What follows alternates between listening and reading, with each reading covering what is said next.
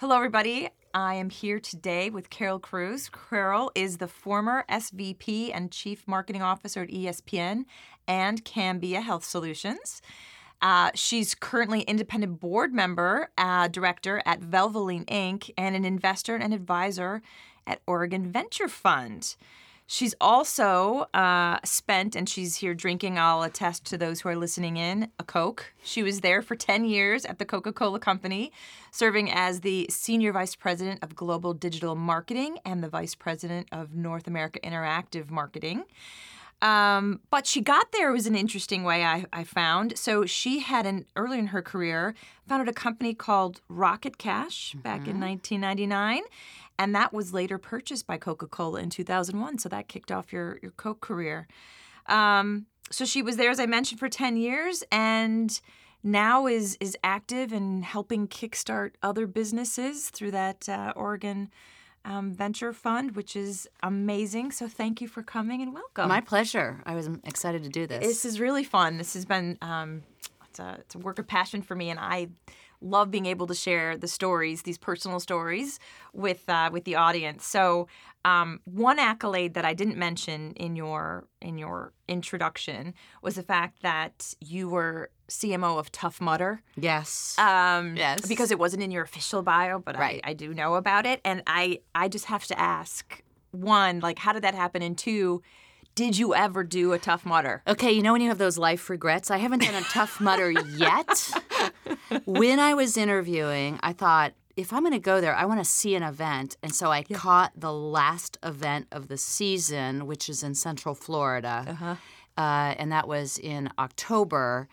And I literally, I watched Saturday, and I was so enthralled, impressed. I wanted to do it. The athlete in me was like, I'm ready to go. But I didn't have any gear.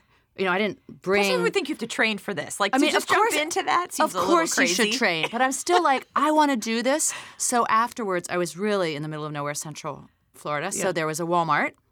So I went to Walmart that evening, and I thought, I'm going to get, like, sneakers and shorts or leggings and something. They literally had no clothes my size because they were having winter clothes then because... winter in Florida. In Florida. Sure. So I couldn't get so then I'm like, I'll just go to boys. Sure. Because the girls, I can't wear girls' clothes, but I can wear like a boys, I can't remember what they would go, 14 or 16 or something. Yeah. No, they were all much bigger than me. Bigger and taller. And so I could not find any clothes at Walmart I could wear to do it, and that probably was a really awesome thing. But because I didn't do it. Maybe. It maybe was a sign that I might have hurt myself because I really wouldn't have been ready for it. Well, it's fine. So I didn't. And then I stayed. I really was only there for 5 or 6 months, and then I left before the season started. Yeah. So. Okay. Well, it's always something you can go back and do. I've seen them. They look crazy. They are the most inspiring thing because you actually have to help each other out. You can't do it. I mean, almost no one can do it without getting some assistance, and then people help each other out. Yeah. So it's not like a race and you get a place. It's not actually timed. It's about completion. And the whole focus of it is teamwork and that you do it with other people, whether you go as a team or the other people help you. That's just very different than some of the other similar events where it's all about like your time and everything. Now, there are people who want to hit a certain time or they try to beat their time last, but it is not about that. Personal best. It's really about the experience and that team togetherness experience. It's cool. That is. It's really cool. It's cool. And really hard. Oh, of that I have no doubt. Yeah. So in your background, though, this kind of love for the Tough Mudder may have spawned from your love of the outdoors. I know you shared a little about your history growing up and what your family did. So I do love the outdoors. We were a national park family. What does that mean, a national park family? So a national park family is a family that when you go on vacations, you go to national parks. And my father had been a national park family. Okay. His family, that's where they went. And I grew up in like National Lampoons and you get on the station wagon a and little go bit. around It is a little bit like that. We never went to Wally World, but like grew up, my dad was a professor at Penn State University, so we grew up in central Pennsylvania, and like every 4 summers he'd take the summer off. We would hop in the Pontiac, and we would hightail it as fast as possible across the middle of the country to the west, and then we would spend a couple months going to different national parks. And so we'd go to Yellowstone and Grand Teton. Like, we'd pick a part of the country. So we might do Wyoming, Idaho, and Montana, or one time we did southern Utah and Arizona. And we just went hiking, and we stayed at the big old lodges, and sometimes, we'd swim in the river and fish, and maybe one time we'd ride horses. And so I just love that outdoors. And then I also did a lot of sports. And so, you mix that outdoors and that athlete and that sense of teamwork. And so that's why Tough Mudder seemed like it would be great to do. Right. It's just, there's just that competitiveness of yourself as well. It's just, there's a lot that is very appealing. Oh, I feel you about that. Yeah. So this middle Pennsylvania kind of relatively small town girl, I get into college, right? Yeah. A big college town. But you then made your way to Connecticut, because we had a conversation about that, and you went to a boarding school there. Yes. So from this sort of like small town girl in this sort of private girl, what was that like? So there was one high school in the town I grew up, State College High School, perfectly fine high school.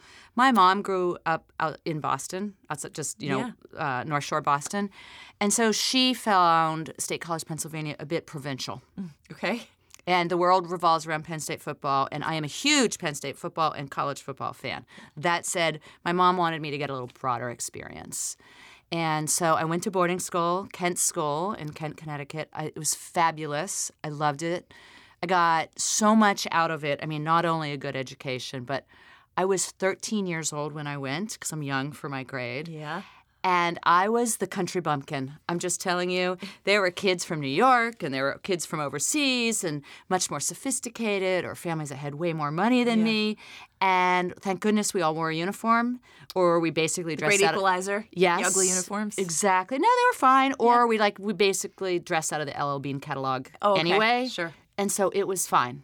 Yeah. It's just there were moments when I realized, wow. So like the Hogwarts of girls' schools. And there was a girls' campus and a boys' campus 4 miles apart at the time. So, it just, I just kind of laughed at myself, because I realized I was like the country bumpkin. Yeah, that's fun. Well, so one of the kind of the premises of my conversations that I like to have are these, I call them these holy shit moments, right?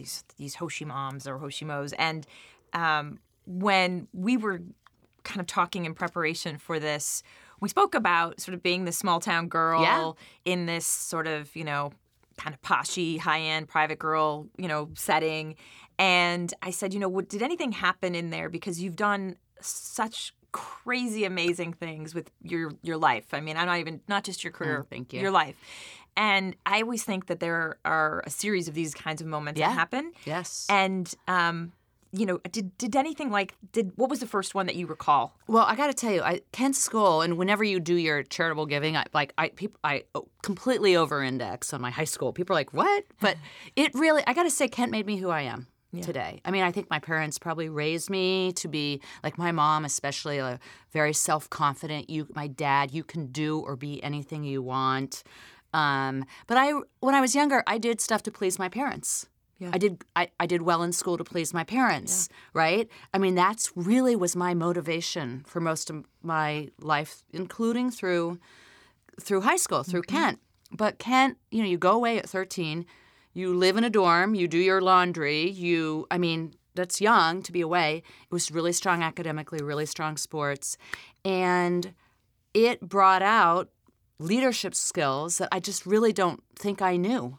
And nor maybe even recognized myself, because I didn't feel like a leader there, because I was still kind of this country bumpkin kid. Yeah. And there's some really wealthy people and beautiful girls and great international, there was one of the dictator's kids went there, as a matter of fact. And I mean, that's what it was. Yeah. And but it brought out these leadership skills, and I was selected to be soccer team captain. I was selected to be on the newspaper, one of the newspaper editors. And then they have this big night where they're selecting dorm prefects. It's kind of like Harry Potter, you know, the dorm prefects, which is like the top leadership roles. And this isn't your peers voting. This is the headmaster and the other teachers there. And what are they looking for? So what's the... I don't really know. I mean, at the time, and there wasn't much you could do necessarily there was no campaigning. Yes, right. It just was... Throwing your hat in the ring or your name. Yeah. And in fact, I don't even think I would have had the confidence to throw my hat in the ring, to be perfectly honest. Yeah. And then that night, you're all in the chapel, and the headmaster's reading off names, and he said my name as a dorm prefect. I'm like, Hoshimo. Wow, yes, wow. I'm like, wow. Yeah. And I walk up, you know, you're walking up the entire school's there. You're up on stage to do the ceremony thing. Wow. And this was just like, clearly I have these leadership skills between the soccer captain, the newspaper editor, and now being a dorm prefect, and that I didn't know I had. So it's interesting. That other people saw it in me, but I did not realize it. Because by your own admission, right, you were already captain of these things, so... It could have been there, but it took this sort of unrequested, out of the blue, nomination or acknowledgement that you were this person for it to click in you. It did. And then when you do that, teachers or administrators and people were like, of course. Like they were like, of course. And I was like, wow, I don't know. I just didn't see it. Yeah. But it did change my thinking then in college. I didn't want to be that person who peaked in high school. There's a lot of people. Sorry, but there's movies about that, right? Yes, and you meet people who they're 45 and they're talking about their college football. I mean, their high school football days or whatever. Yeah. And I realized then that kind of changed my mindset also of this isn't all about pleasing my parents. Right. This is it gave me that confidence of like this is about what can I achieve? What can I do? Yeah.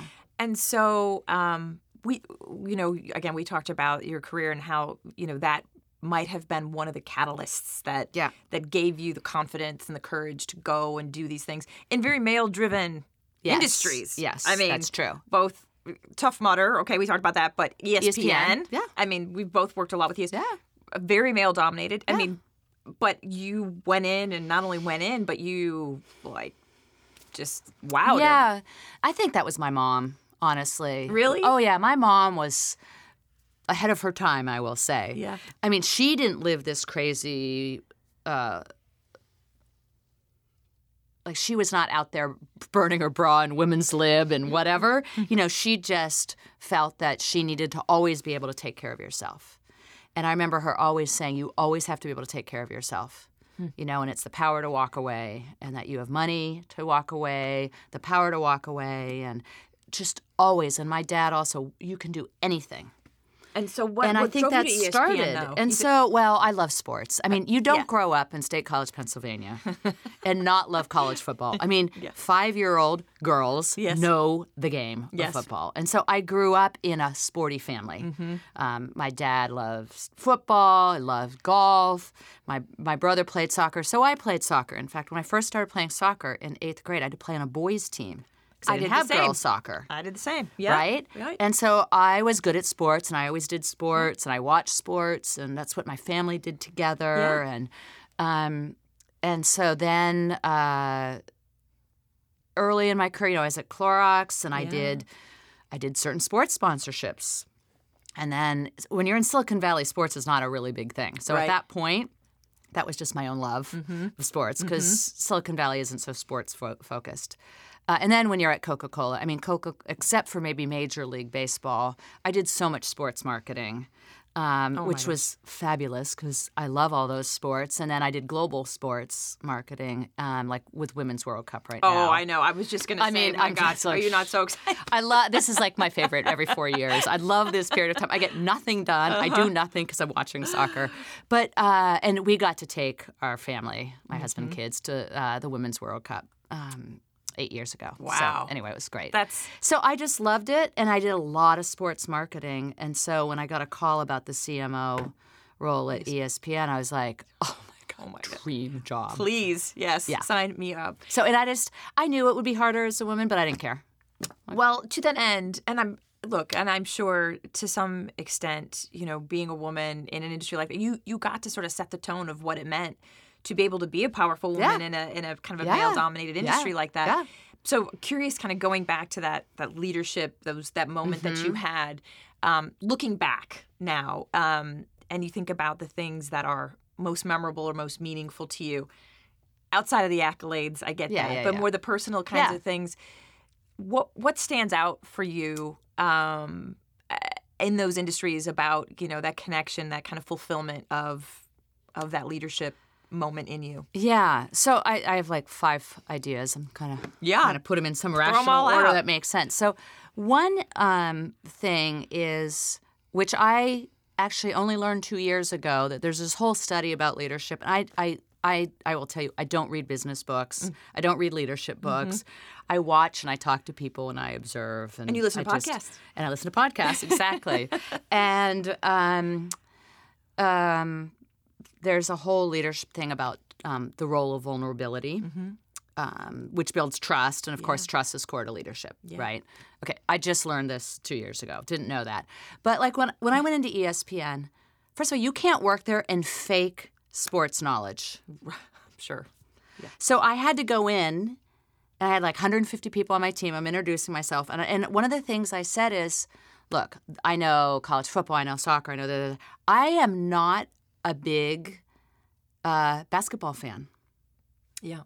And I said college or NBA. I did not grow up watching hoops. And so it's a sport I actually don't know about. So I'm going to need some people helping me learn about that sport. Right. And it's just interesting because that's that vulnerability trust. And trust. And I'm not. And people knew then. Oh, Carol's not going to bullshit us, right? She's gonna, when she doesn't know something, she's going to tell you, and she's going to ask for help, and she's real. Yeah. And she doesn't have to pretend that she's something she's not. Yeah. And sure enough, one of the most junior people who worked at ESPN, you work on your brands. Yep. Aren't like Coke and Diet Coke. Your brands are college football, NBA, Right. college hoops, etc. And one of the most junior people on the NBA team reached out to me the next day, and he's like, "Hey, I'd love to teach you about the NBA, and let's just go to a Knicks game, and I'll run it all through with you." And I'm like, "Great." So the other thing that happened is ESPN marketing, when I got there, was very hierarchical, and word got out by his like boss's boss's boss, that VP, that Olu had invited me to go to the basketball game. He's going to teach me about NBA. Yeah. And he's like, "Well, you're not going to go with the most junior person, are you? Do you want me to go too?" And I was like, "No, I'm absolutely going to the junior person who was the first to respond and ask me. Of course, I'm going with that person. Right. Like, why would you ask?" But so that also made it very clear that this hierarchy was not anything I had any interest in. Yeah. And that wasn't going to predetermine who you thought was in fact, worthy or good at that hopefully every other junior person realized that I wanted to hear from them just as much as I wanted to hear from anyone else. And I think that made really helped the team. And I did kind of flatten out the organization then. And, yes, of course the junior people are going to present the creative strategy. Of course they are. So you were really helping to shift the culture. Yeah. And that's that. So some of that is that I think it's earned leadership, right? I prefer earned leadership versus entitled leadership. Right. Yeah. You had spoken to me a little bit about how I think it might have been when you were leaving or Cambia, I believe, and you had one of those moments as well. So kind of in a similar vein, but this was more. Maybe centered about more women. I don't think it was only women, but I think it was, and the kinds of feedback you got when you left. Please share. Yeah, so absolutely. So I was at Cambia Health Solutions for 4 years as a CMO, big $10 billion non-for-profit, very interesting health solutions company. And I was very used to the leadership team being primarily men. That was my norm, so it didn't seem very different to me. But there had been a history I learned when I got there of when they got senior women, they didn't last very long. And I don't know the history of all that, but that either they didn't stay or they didn't like the culture or whatever. And so I knew that, and I knew that that was an impact. And they had, the company is very good at getting feedback from employees and satisfaction surveys, and then follow-up interviews. That a lot of, say, mid-level women who were aspiring to move up did not feel like that was going to happen for them at that company. And so the company, while I was there, did a really great job of bringing more women in and on the leadership team, and which I thought was great. But when they announced that the company was eliminating 4 senior executive roles, it was 4 men and myself. And so they did a going away, thank you thing. Unbeknownst to me, everyone was calling it a wake. And everyone else was like, this is so awkward. And I was like, I actually thought it was kind of nice. Oh, right. But so the CEO and the COO said some nice words, and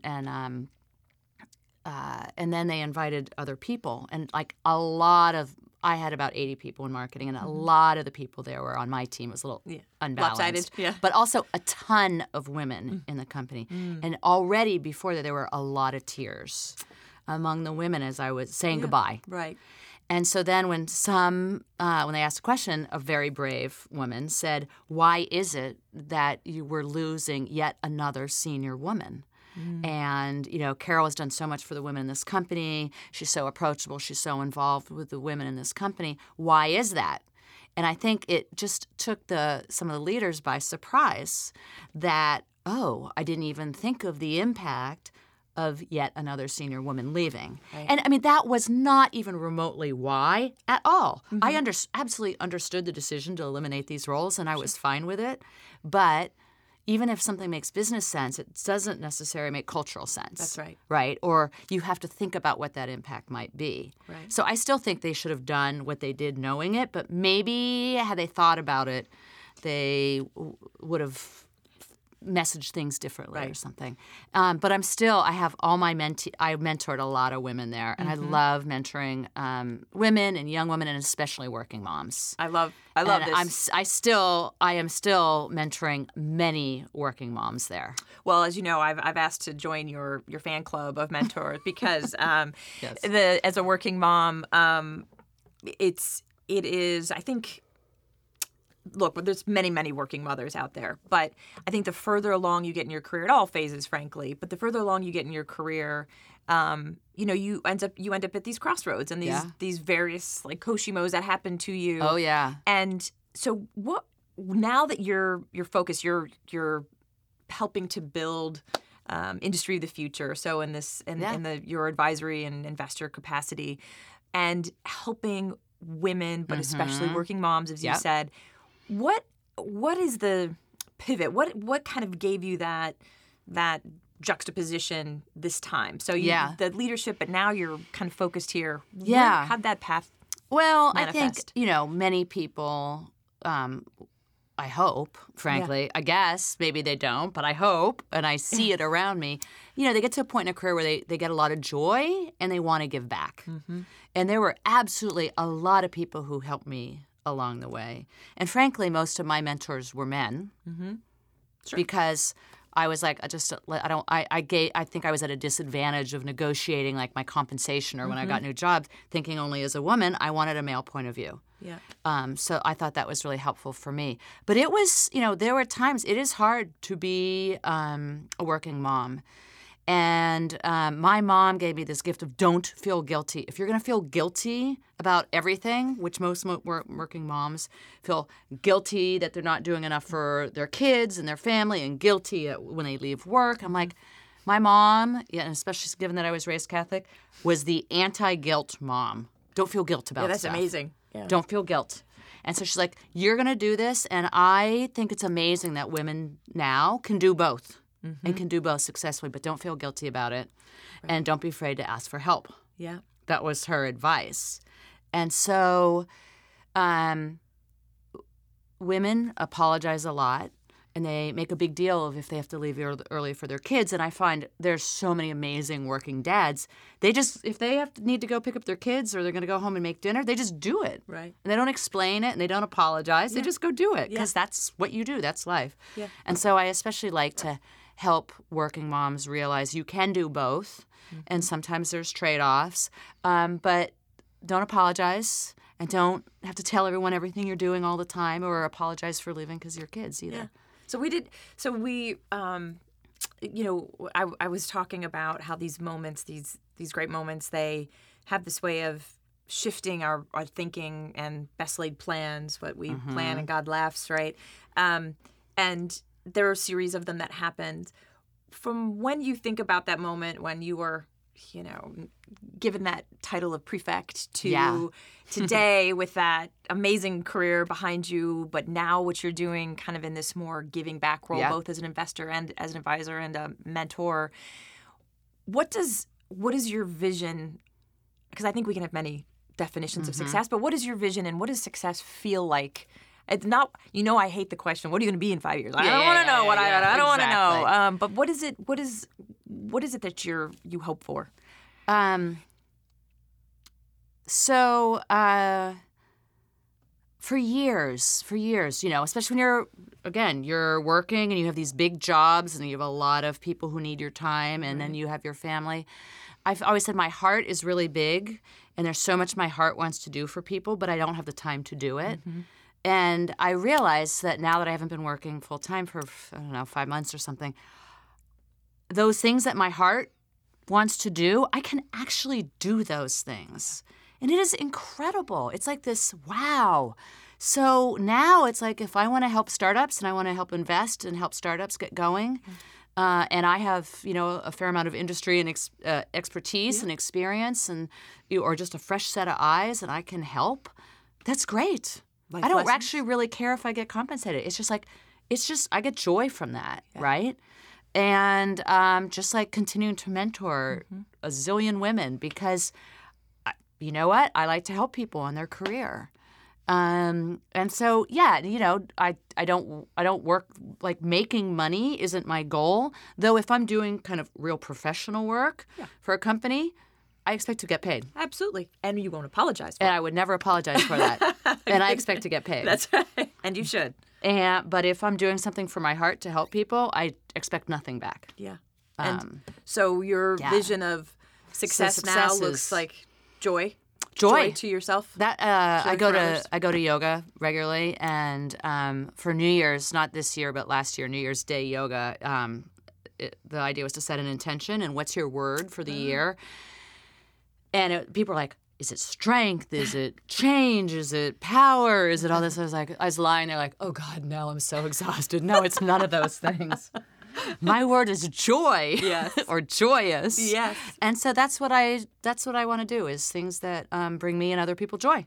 I love it. What could be better? It seems pretty good, right? Seems good. Joy to the world. I'm happy. I would love that. So I mean, and I'm not in that mamby-pamby like world peace way. No. Because I'm a little way too practical and growth oriented and all that stuff. I just mean like kind of joy with action. I get it. No, a personal joy. What is fulfilling, right? Right. Or what can I do to help other people achieve their dreams? Because you've had such success and you can. And I had a lot of people help me along the way, right, and support me. So it feels good. Yeah, it's good. Well, Carol, this has been great. Yes, I appreciate it. Thank you so much for doing Absolutely. this. This is my, again, little passion project for me, and it's certainly been an honor to have you on here and share your story. You're a great inspiration. Well, you have your own amazing stories as well. So I hope someone is going to interview you. Oh, well, maybe we'll do a turnaround. We'll maybe do a turnaround. I'll have to do that. I've got some friends out there who maybe will help me do that, but we'll set that up. Thank you. Thank you. Appreciate it. This podcast is a part of the C-Suite Radio Network. For more top business podcasts, visit c-suiteradio.com.